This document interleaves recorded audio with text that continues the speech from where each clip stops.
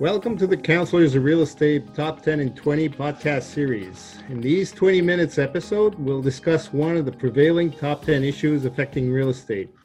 I'm Michel Couillard, 2020-21 Global Chair of the Counselors of Real Estate and CEO of Buzac Real Estate and Equity Funds in Montreal, Canada.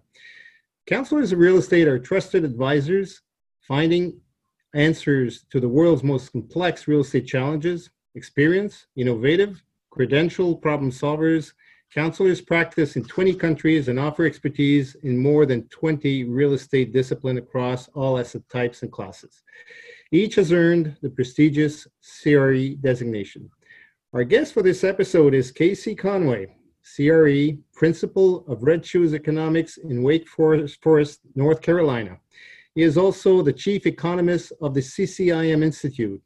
Casey is nationally recognized industry thought leader and subject matter expert in macroeconomics, valuation, ports and logistics, banking regulation, real estate finance, environmental risk management, housing economics, and tax appeals. Casey authored the narrative supporting the number 4 issue on this year's compilation of the 2020-21 top 10 issues affecting real estate, public and private indebtedness. COVID-19 was the number 1 issue and resonates through each of the other 9.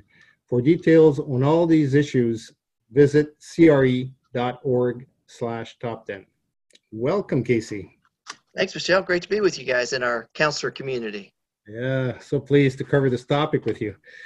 So, Casey, let's start with our first question here. The steep ascent of debt as a percentage of GDP in the last decade is similar to the rise in consumer mortgage debt as a percentage of GDP leading to the 2008 and 9 financial crisis. While mortgage rates have been at record low levels, the impact of rising non-mortgage consumer debt is a concern. How large is that proverbial red flag, you think? It is a red flag, and I think we need to look at things. One of my favorite things I like to look at when I think I'm not having a hard time sleeping at night is I look at the U.S. debt clock and I watch it running at usdebtclock.org. And, we're at over 27 trillion in our national debt. And then when you break it down by, state level, local government level, business, individuals, student loan debt, it begins to get very concerning. And remember, this is a weight or a drain on all aspects of the economy, whether it's individuals, businesses, households, students with student loan debt. When you think about it, student loan debt today is twice what credit card debt is, so $1.7 trillion. And you look at the rise in it, and then you look at why do we have such low interest rates? Because aren't interest rates supposed to reflect the risk of the borrowing entity? And we're not a great borrowing risk if you think about it. When you look at how we're printing money, we've devalued the dollar 20% in the last 6 months by the Fed printing or calling Treasury to print an extra $4 trillion. So I think there's unintended consequences here that really I think the counselors are trying to get people to think about.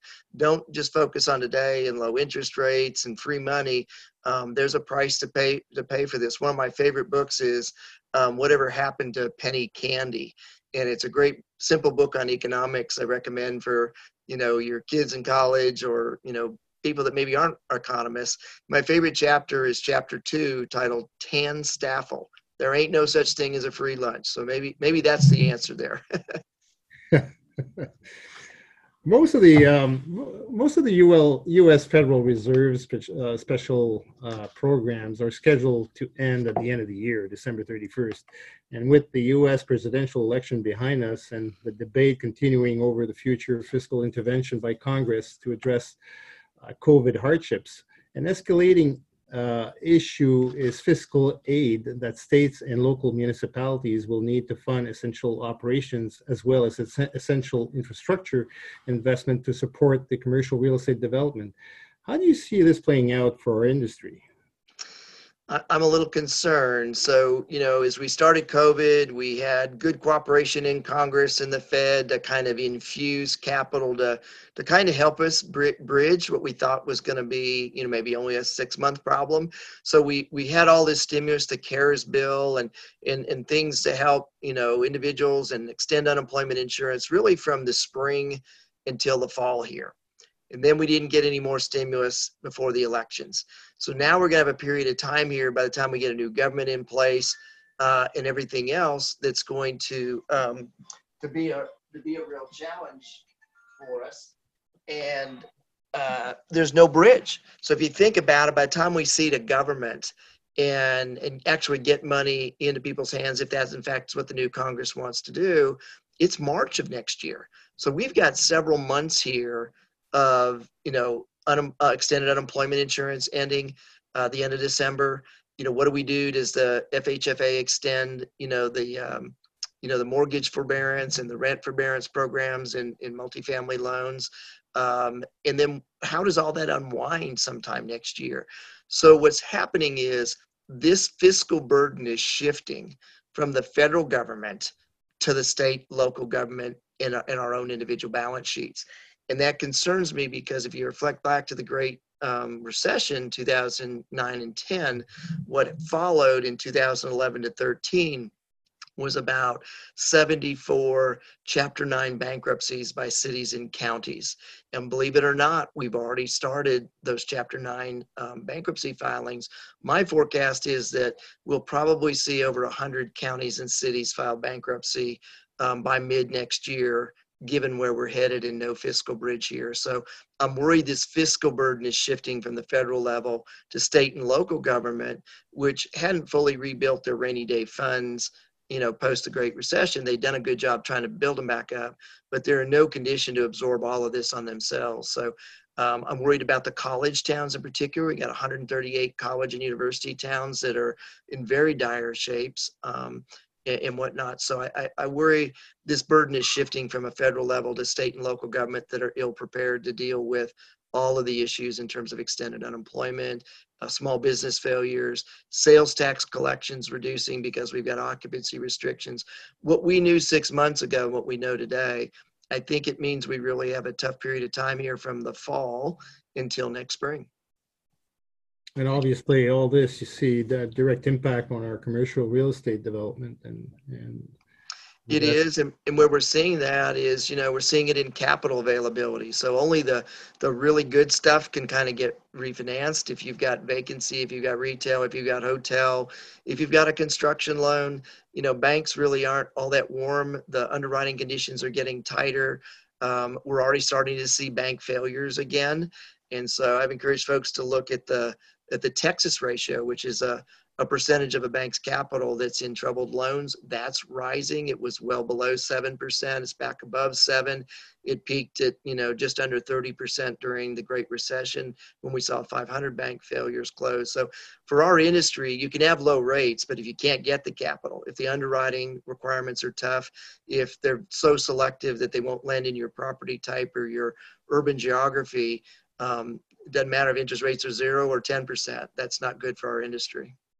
And we discussed how the U.S. national debt is on its way to hit 30 trillion. And if you include obviously the state level and municipal level, and we've discussed local municipal debt and state debt and personal debt being a troublesome and unsustainable levels.